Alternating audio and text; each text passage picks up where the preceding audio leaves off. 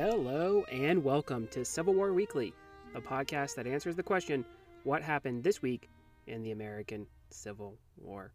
I'm your host, Tim Patrick, and this is episode 18, July 19th through July 25th, 1861. Before we get going here, I have a quick announcement, and that is that we have rolled out our first Patreon episode that is on the Patreon site. It is available for any level of a Patreon contribution. So if you are looking for a little bit of extra content, you can check out the Patreon website.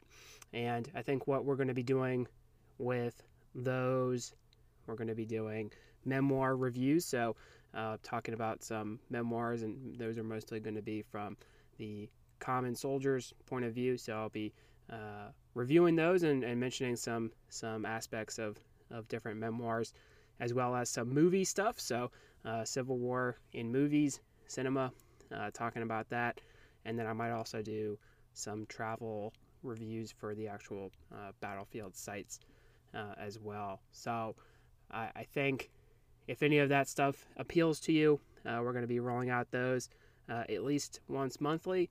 And, once again, your contribution is going toward the general upkeep of the show, so it certainly would be greatly appreciated. This month's Patreon episode is going to be a memoir review of Frank Wilkerson, who served in the latter stages of the war in the East. So it is a weird spot, I agree, to sort of start, but if you want to give it a listen, there are some things that are relevant to what we have been talking about in these first few episodes, so give that a listen. Last week, we talked about Rich Mountain and Blackburn's Ford. Blackburn's Ford will affect our story today. First Bull Run, or First Manassas, is going to be the sole focus of this week, and you may have noticed that there are two names for this particular engagement. In fact, there are several battles throughout the Civil War that have two names depending on North or South. The Northern troops were more captivated by the natural aspects of the South, so their names will revolve around streams and rivers mostly. For instance, Bull Run, the creek we mentioned last week that the Confederates had taken up a position behind, is the name for the battle. Confederates were more familiar with the areas in which they generally fought, so they would name battles after the nearby town, hence Manassas, the key railroad junction. So let's get into the first major battle of the war. Let's just remind ourselves of the strategic situation. General Irvin McDowell will move his inexperienced army out from the shadow of the nation's capital to Fairfax Courthouse before sending men under General Tyler to perform reconnaissance on the rebel positions. This, of course, resulted in the skirmish at Blackburn's Ford that McDowell did not want to occur. The 42-year-old commander of the Federal forces in the field wanted to come up with a plan to flank the Confederate right, but especially after the action at the Ford, he would have to look elsewhere to the left flank of the rebels. McDowell had a number superiority commanding 35,000 men as opposed to Beauregard's 23,000. That is, until Patterson fails to hold down Johnson's Army of the Shenandoah. Cavalry under Jeb Stuart would screen the rebel army as it boarded trains to take them to Manassas and provide much-needed reinforcements for Beauregard. The Union forces are unaware that Johnson has flown the coop.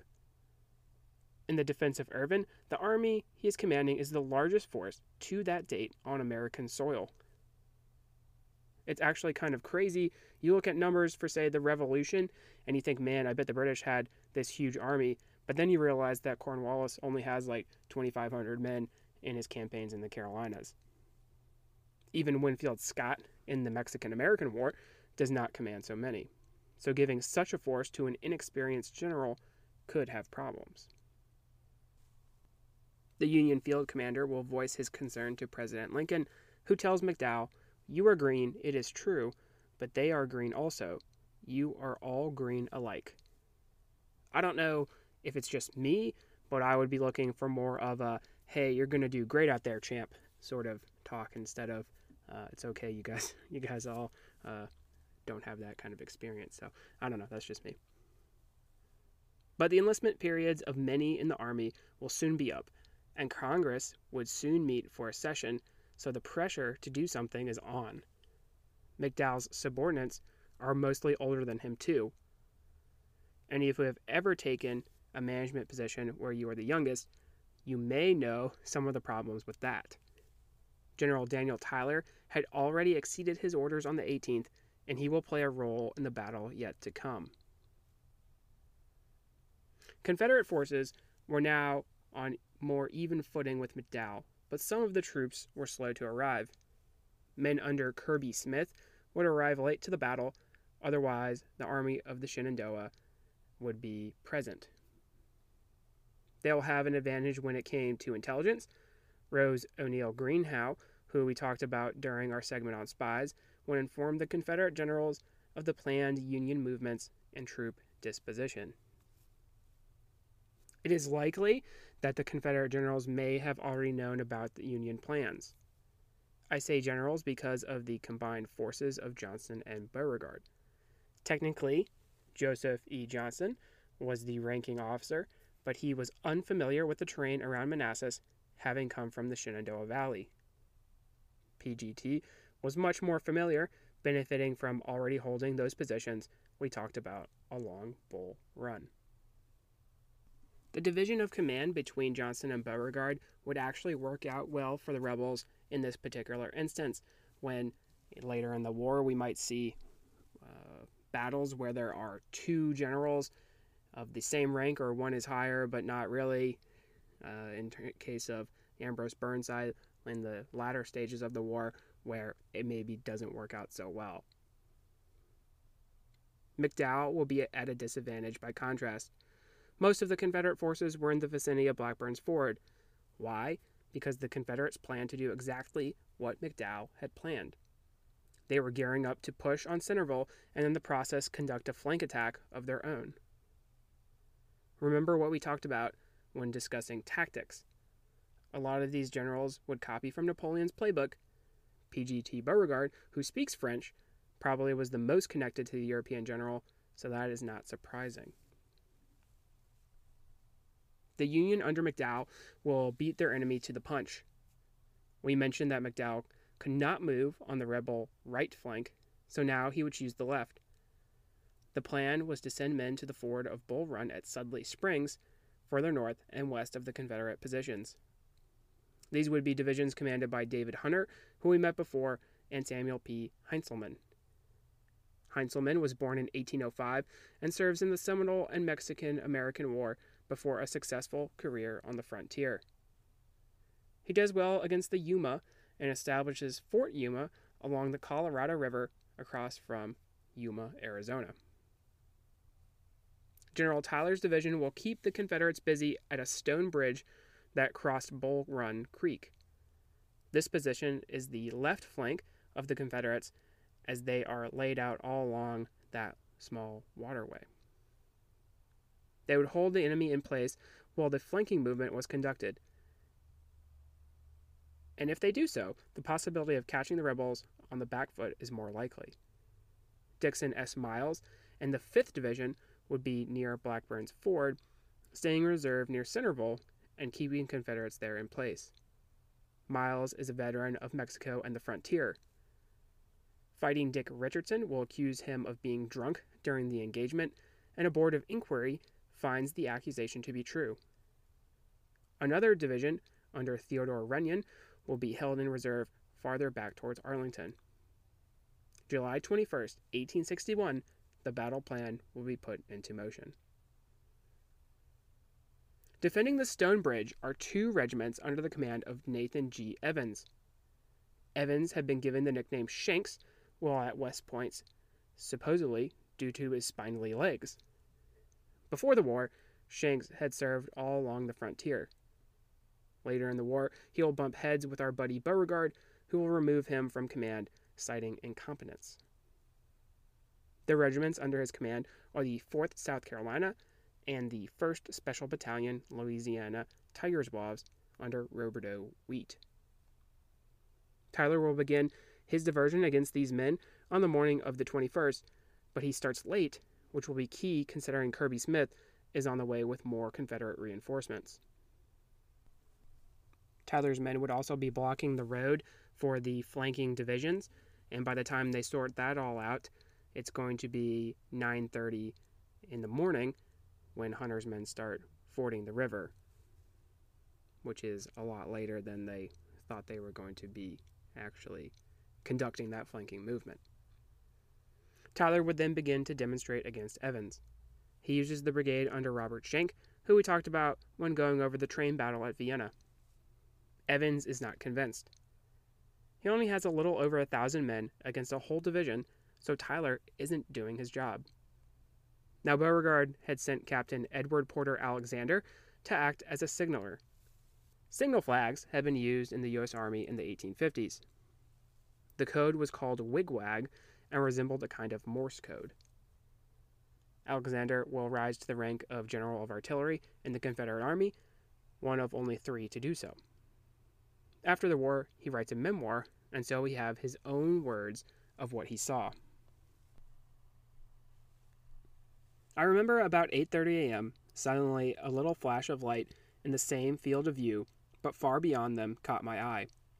I was looking to the west, and the sun was low in the east, and this flash was the reflection of the sun from a brass cannon in McDowell's flanking column approaching Sudley Ford. It was about 8 miles from me in an air line and was but a faint gleam, indescribably quick, but I had a fine glass and a well-trained eye, and I knew at once what it was. And careful observation also detected the glitter of bayonets all along a road crossing the valley, and I felt so sure I was on to McDowell's plan and saw what was the best part of his army. But I heard stories about reconnoitering officers seeing a little and reporting a great deal, so I determined to be very exact in my reports. First, I signaled to Evans, as of most immediate consequence, "Look out on your left, you are flanked," and then wrote a note for General Beauregard by courier, as he was not near a station. Cavalry attached to the brigade of Shanks may have also informed the West Pointer around the same time. So Evans will leave his position and move to one where he can face the flanking Union forces. Only 2 companies of his South Carolina regiment will stay to watch the Stone Bridge. Evans will deploy the rest of his men on Buck Hill facing Matthews Hill.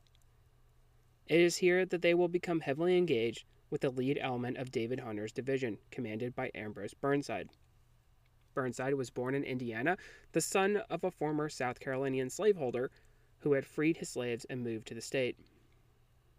Burnside would attend West Point, but only served garrison duty during the war with Mexico. Being stationed on the frontier, he was slightly wounded fighting against Apaches. He would resign his commission before the war and actually had a job with his good friend George B. McClellan at the Illinois Central Railroad. He also had a patent for an early repeating rifle. Burnside will play a bigger part in our story and also has the claim of fame to where sideburns comes from today, a testament to his distinctive facial hair. Beauregard is able to send men under the command of Bernard Bee and Francis Bartow to help in the fighting against Hunter's division. Bee was a native of South Carolina and twice brevetted for gallantry during the Mexican-American War. He commanded men from Alabama, Mississippi, and North Carolina. Francis Bartow was from Georgia, a graduate of the Franklin College of Arts and Sciences. This will become one of the schools making up the University of Georgia, and then Yale Law School. Bartow will have already been involved in the seizing of Fort Pulaski from federal troops when Georgia announced secession. He was originally selected to represent Georgia in the new Confederate government in Montgomery. Rather than set out, Bartow would leave to become a field commander. He may have had a hand in the selection of the gray color of Confederate uniforms. It should be noted that the brigades of Bee and Bartow are both from Johnson's Army of the Shenandoah and are recently arrived. the Confederate reinforcements form up with Evans to face the onslaught of Union men now moving around Matthews Hill. Some of the Rhode Island troops are armed with Sharps rifles, which are some of the better armaments of the war, which we discussed during our small arms segment. Soon the brigade of Andrew Porter will arrive and fall in around Burnside. Porter will later serve as the Provost Marshal General of the Army of the Potomac during the Peninsula Campaign. It is somewhere in the intense fighting that Roberto Wheat takes a bullet that passes through both lungs. Miraculously, he will actually survive. Wheat is a tough guy. He tells the surgeon, "I don't feel like dying yet." And the surgeon replies that there is no such survival on record. "Well then, I will put up my case on record," Wheat responds. Bartow's brigade is also undersized, much like that of Shanks-Evans, so eventually the Confederates begin to break and fall back. The 8th Georgia under Bartow will suffer an incredible amount of casualties.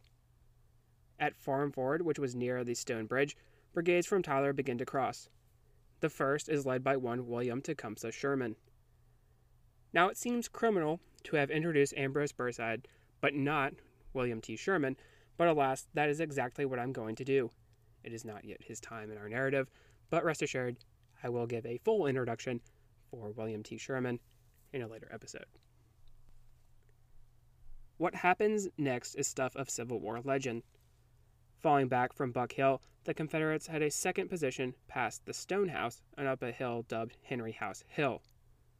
Thomas Jackson's brigade had formed on the reverse slope to defend against enemy artillery fire. Barnard Bee will attempt to rally his men by saying, "There stands Jackson like a stone wall." After the war, the addition of "rally behind the Virginians" was also added. There are some who believe that Barnard Bee may have been actually sarcastic by saying that Jackson was not moving his men forward, but I don't personally think so. We'll never really know for sure because Barnard Bee is mortally wounded in the struggle for Henry House Hill. Either way, a legend and a nickname was born. From then on, Thomas Jackson would be known as Stonewall, quite a long way from being called Tom Fool while teaching at VMI. Jackson is also reported to have told Bee that they will give the enemy the bayonet. In fact, if you go to the battlefield today, you'll see there's a very large statue of Thomas Jackson sitting on his horse, Little Sorrel. It's pretty impressive just based off of size, and let me tell you, TJ has been eating his Wheaties if you look at the statue. McDowell decides not to press the attack. Instead, he opts for a bombardment. Artillery is brought up to fire on the Confederate lines. It's during this time that another of Tyler's brigades under Erasmus Keyes will have a golden opportunity to smash into the flanks of Jackson if they were to cross Bull Run, but they do not take it, and the Southerners are allowed to regroup. The rebels will roll their own artillery forward and begin the duel with the Federals. Remember, the Confederates will have taken cover on the reverse slope of Henry House Hill.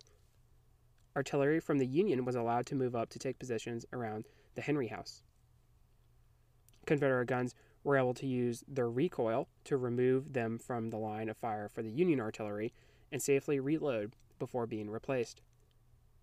Remember from our segment on artillery that there is recoil with those guns. Throughout much of the war, pretty much from here on out, the North will have a decided advantage in artillery. At Bull Run, the number of pieces would see the Confederates hold a slight superiority, which is fairly rare. McDowell would actually send some of his artillery to a position where they could hit the Confederates with enfilading fire. The artillery officers were much concerned about moving to this position on the left flank of the new rebel line without infantry support. They would receive some in the form of the 11th New York, or old friends, the Fire Zouaves. It is somewhere at this point in the battle where the sole civilian casualty of the engagement is inflicted, as Judith Carter Henry is wounded by a shell and will die a few days later. Now I mentioned how the Union artillery was set up for enfilading fire on the rebels. They were still waiting for additional infantry support. It just so happened that the 33rd Virginia Infantry was nearby and started advancing toward the guns. We have mentioned before that uniform colors were not standardized as of yet, so it is a little confusing that the 33rd Virginia is wearing blue, especially toward the artillerymen. Surely this is another infantry regiment come to provide support.